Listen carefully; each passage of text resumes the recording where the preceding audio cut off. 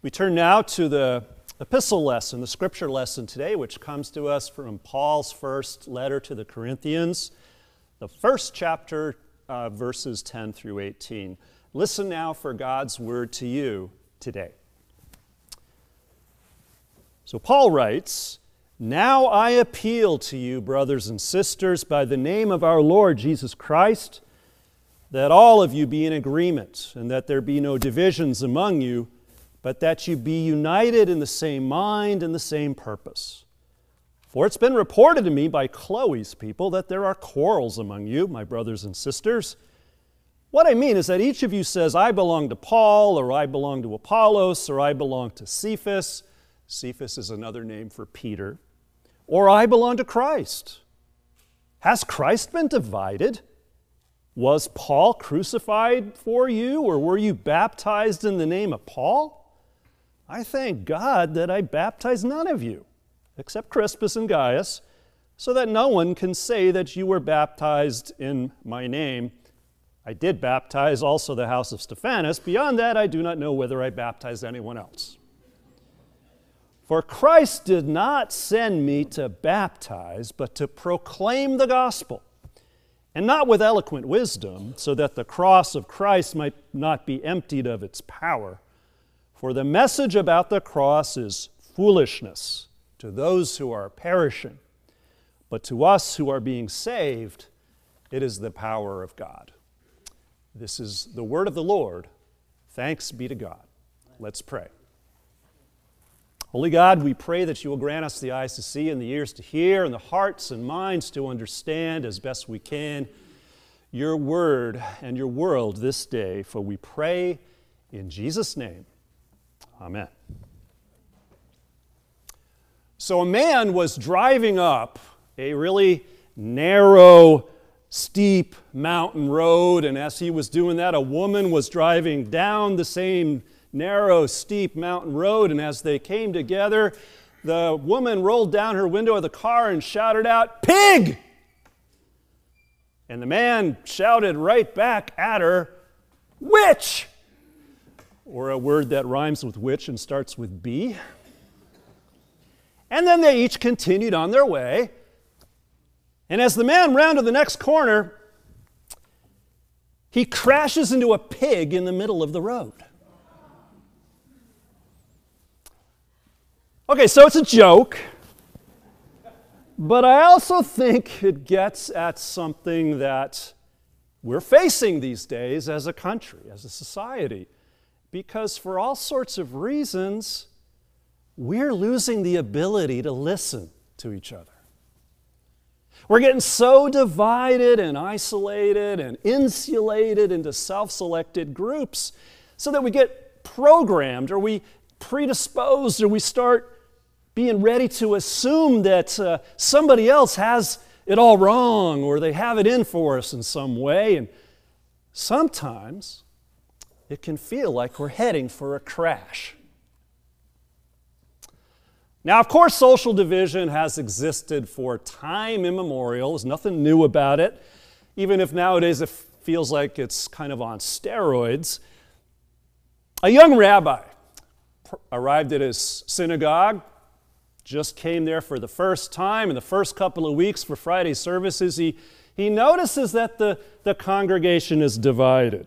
Half the people say that the tradition in the synagogue is to stand when they pray, and half the people say the tradition is to sit as they pray, and then each side will shout at each other saying that their tradition is the right one. Well, there was nothing the rabbi could do, and so he decides to go talk to the 99-year-old founder of the synagogue, and he finds the old rabbi in a nursing home, and he explains to him all of his troubles, and he says, "So tell me, was it the tradition for the congregation to stand during prayers?" And the old rabbi says, "No." "Well, must be that the tradition was to sit during prayers." The rabbi says, "No." "Well," says the young rabbi, "what we have now is a situation of complete chaos. Half the people stand and shout, half the people sit and scream." "Ah," said the old rabbi, That was the tradition.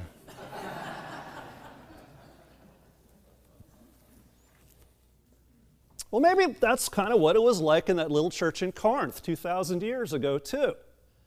Congregation was divided.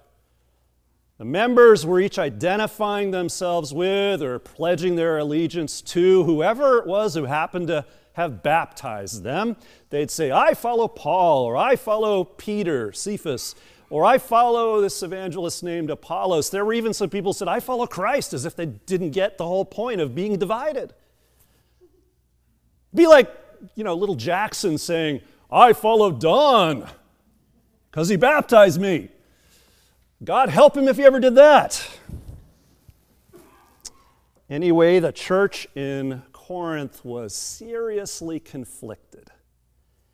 Now, in Greek, the word that Paul uses to describe what's going on is schismata.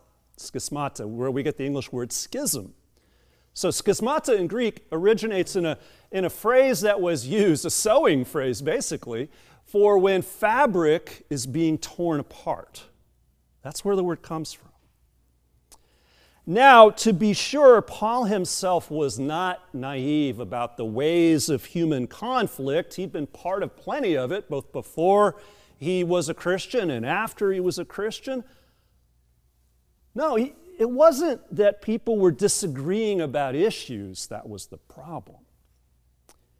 It was about the very core identity of who they were as the body of Christ. That's why Paul asked them the question, the rhetorical question, is Christ divided? Obvious answer is no. Christ is not divided. And the proof, as you get a sense of this in pretty much everything Paul writes, the proof that Christ is not divided is that there's such a thing as the church in the first place. I mean, it took some sort of mind-boggling miracle for God to bring all this ragtag group of people together from all sorts of backgrounds, all sorts of places. It was a miracle in the first place that there was something called the church.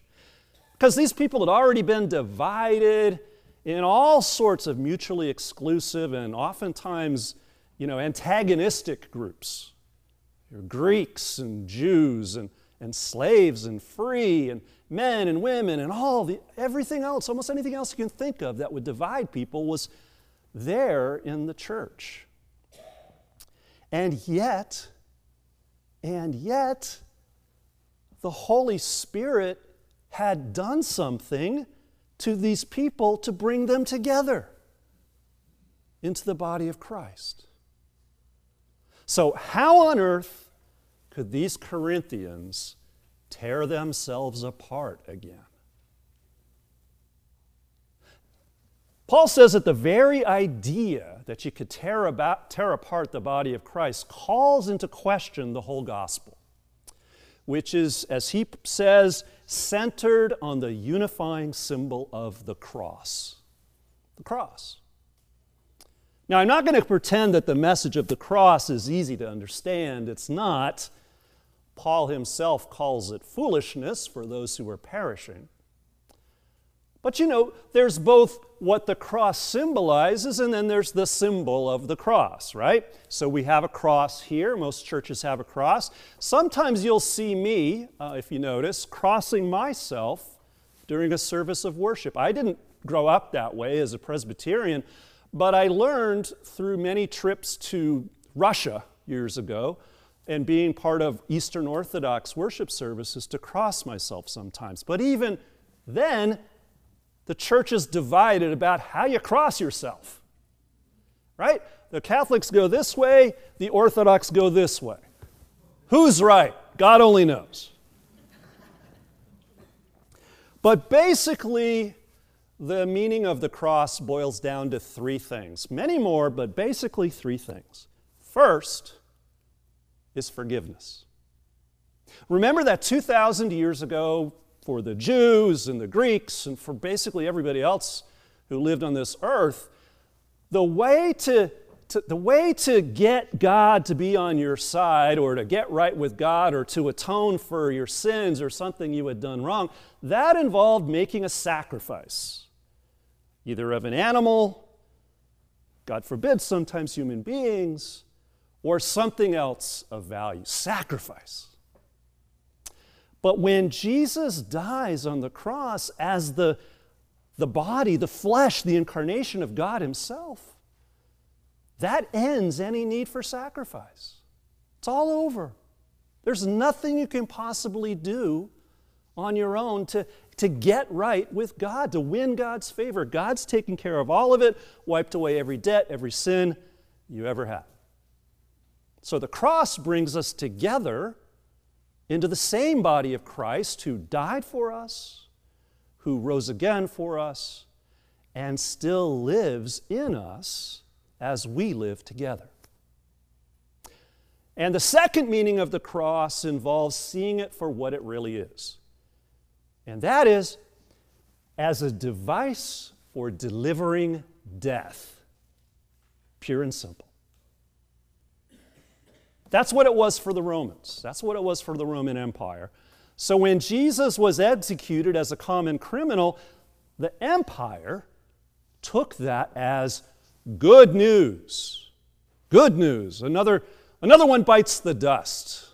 He's been trying to, throw sand in the face of the emperor. Well, the emperor showed him. But you and I know that's not the end of the story. Because when Jesus rises again, that whole symbol is turned on its head. And a mechanism of death becomes a means of grace and new life. So when Jesus does that, it also shows that God is more powerful and more just and more righteous than any other power that could ever rule on this earth.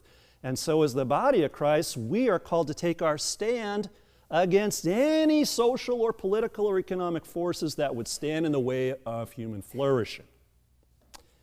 And the way we do that is self-giving love. And that's the third meaning of the cross. Jesus gave everything He had, even life itself, in the service of love. And if you and I are ever going to follow Him, we have to be ready to do the same thing. Now, that doesn't mean we're always going to agree on how to do it or how to be faithful followers of Jesus Christ. God knows that's not going to happen this side of heaven. But whatever conflicts we do have, they can never threaten our core identity as the body of Christ. The other day I had a meal with a friend of mine, and he and I were both ordained in the Presbyterian Church USA, which, that's the largest Presbyterian denomination still in the United States, and it's the one more or less that's existed from the 17th century, Presbyterian Church USA. And my friend is nearing the end of his time as a pastor at another Presbyterian church, although this particular Presbyterian church a few years ago split off from the PCUSA and joined another Presbyterian denomination based on, in part, the issues of gay ordination and gay marriage. They're against it. And what's more, that congregation recently called a new pastor who was ordained in yet another Presbyterian denomination that's roots are in a split that happened before the Civil War. In some weird way, we're still fighting about slavery. Anyway, my friend and I, we got to talking about all the divisions that still exist, persist among Christians, whether we're Presbyterians or we've all heard about what's going on with the Methodist Church or with evangelicals and liberals, whatever it is.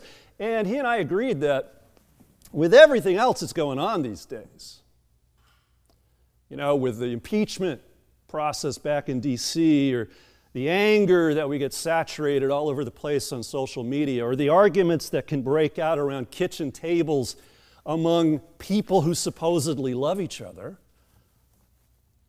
at a time like this, it seems like we might be heading for a crash as a society. And so the question is, what are we in the church going to do about it? What are we going to do to keep this from happening, to keep the crash from happening? What are we going to do to mend the breach, to learn how to listen to each other? I mean, isn't that something we're supposed to be good at? Right? We're famous for, as Christians, we break bread together, we pray together, we serve together, we love and we listen to each other. At least that's what we say and that's what we sing. And granted, we don't always do it. But if we're ever going to bring good news to a society that is being swamped with bad news, as people shaped by the cross, we need to learn and we need to model how to cross the divide and live together as a body.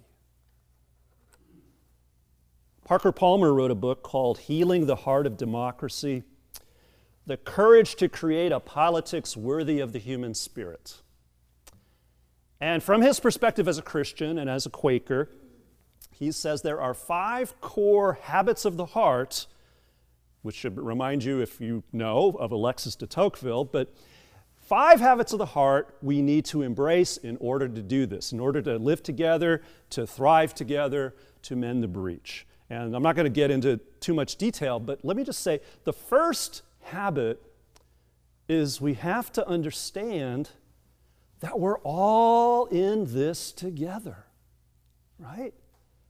Should be obvious. So we need to appreciate the value of otherness, that the stranger or the person we happen to disagree with on this or that issue, they may actually have something valuable to teach us. And we might have something valuable to teach them. And the thing is, to get to that point where we can learn, that's easier said than done, right? We all know that. Which means we need to get real about ourselves too. We need to get real. We need to realize that all of us are imperfect. All of us are imperfect. We're all imperfect people. None of us has all the right answers about everything, so a sense of our own brokenness can open us up to fresh insight and energy from others. It's also true that lots of people, for lots of reasons, have been routinely ignored in our society. So to live and thrive together, everyone has to have and know that they have a right to be heard and to have a seat at the common table. And then finally, we need to become what Parker Palmer calls gardeners of community. Great phrase. We need to keep finding creative new ways to connect, to engage, to get to know, to listen to each other. Because the problems we face are way too big for any one person, or any one party, or any one group, or any one tribe to solve on their own. And he writes this: if I were asked for 2 words to summarize the habits of the heart American citizens, and I would add Christians, need in response to 21st century conditions, I would choose the words chutzpah and humility. By chutzpah, I mean knowing that I have a voice that needs to be heard and the right to speak it. By humility, I mean accepting the fact that my truth is always partial and may not be true at all. So I need to listen with openness and respect, especially to the other, as much as I need to speak my own voice with clarity and conviction. Now, if you're looking for a slogan, chutzpah and humility is pretty good, That's kind of a good mantra to have in terms of thinking about how we can cross the divide. And it also kind of summarizes our life together as Christians, too. Because as a people shaped by the cross, we share a bold and active faith, but our ability to act is itself a gift. It comes only by the grace of God in Jesus Christ. That means we're forgiven, so we need to forgive others. It also means that we are set free by God's power from whatever it is that would keep us down, so we need to be ready to set other people free too. And since the way of Jesus is self-giving love, we're called to live for each other both within our community and beyond. And I don't need to tell you, sometimes that's really hard. Though I have to say that a couple months ago I got a glimmer of hope. Joe Shearer up here. Oh, I didn't even ask him to raise his hand, and he did. Joe introduced me to a woman named Joan Blades. Some of you may have heard of her. Way back in 1998, she and her husband started MoveOn.org as a bipartisan effort to move the nation toward healing and away from division that was caused by, oh my gosh, the Clinton impeachment. And then over time, MoveOn sort of morphed into a major online force in progressive politics, and it seems like eventually Joan got kind of tired of just being identified and being seen as a liberal activist. So working with a really diverse group of people like Mark Meckler, the co-founder of Tea Party Patriots, and Rich Taffel, the co-founder of Log Cabin Republicans, she started Living Room Conversations. Now, a living room conversation is basically what it sounds like. It's a conversational model that was developed by dialogue experts in order to facilitate connection between people despite their differences, and even to identify some areas of common ground and shared understanding. And so there's a modality and a method, really fairly straightforward, and you can just get some friends from different political perspectives and guide a conversation in your own living room, of all places. And this movement is, like some other movements, spreading around the country right now, despite what you hear in the media all the time. People really are starving to mend the breach and to listen and learn from each other. Now, as Joan describes it, it sounds like actually something we can try out here at Piedmont Community Church, and maybe invite people from our broader community to get engaged in that as well. So I intend to do that at some point, hopefully really soon, so look for some more details coming soon. Now, obviously, we can't do everything to mend the breach in society, but as followers of Jesus, as citizens, we can do something. And it's going to take chutzpah, and it's going to take humility. That's for sure. But as the German theologian Jürgen Moltmann says, the nearer we come to Christ, the nearer we come together. So let's come together despite and maybe even in light of our differences. And let's cross the divide in Jesus' name. Amen.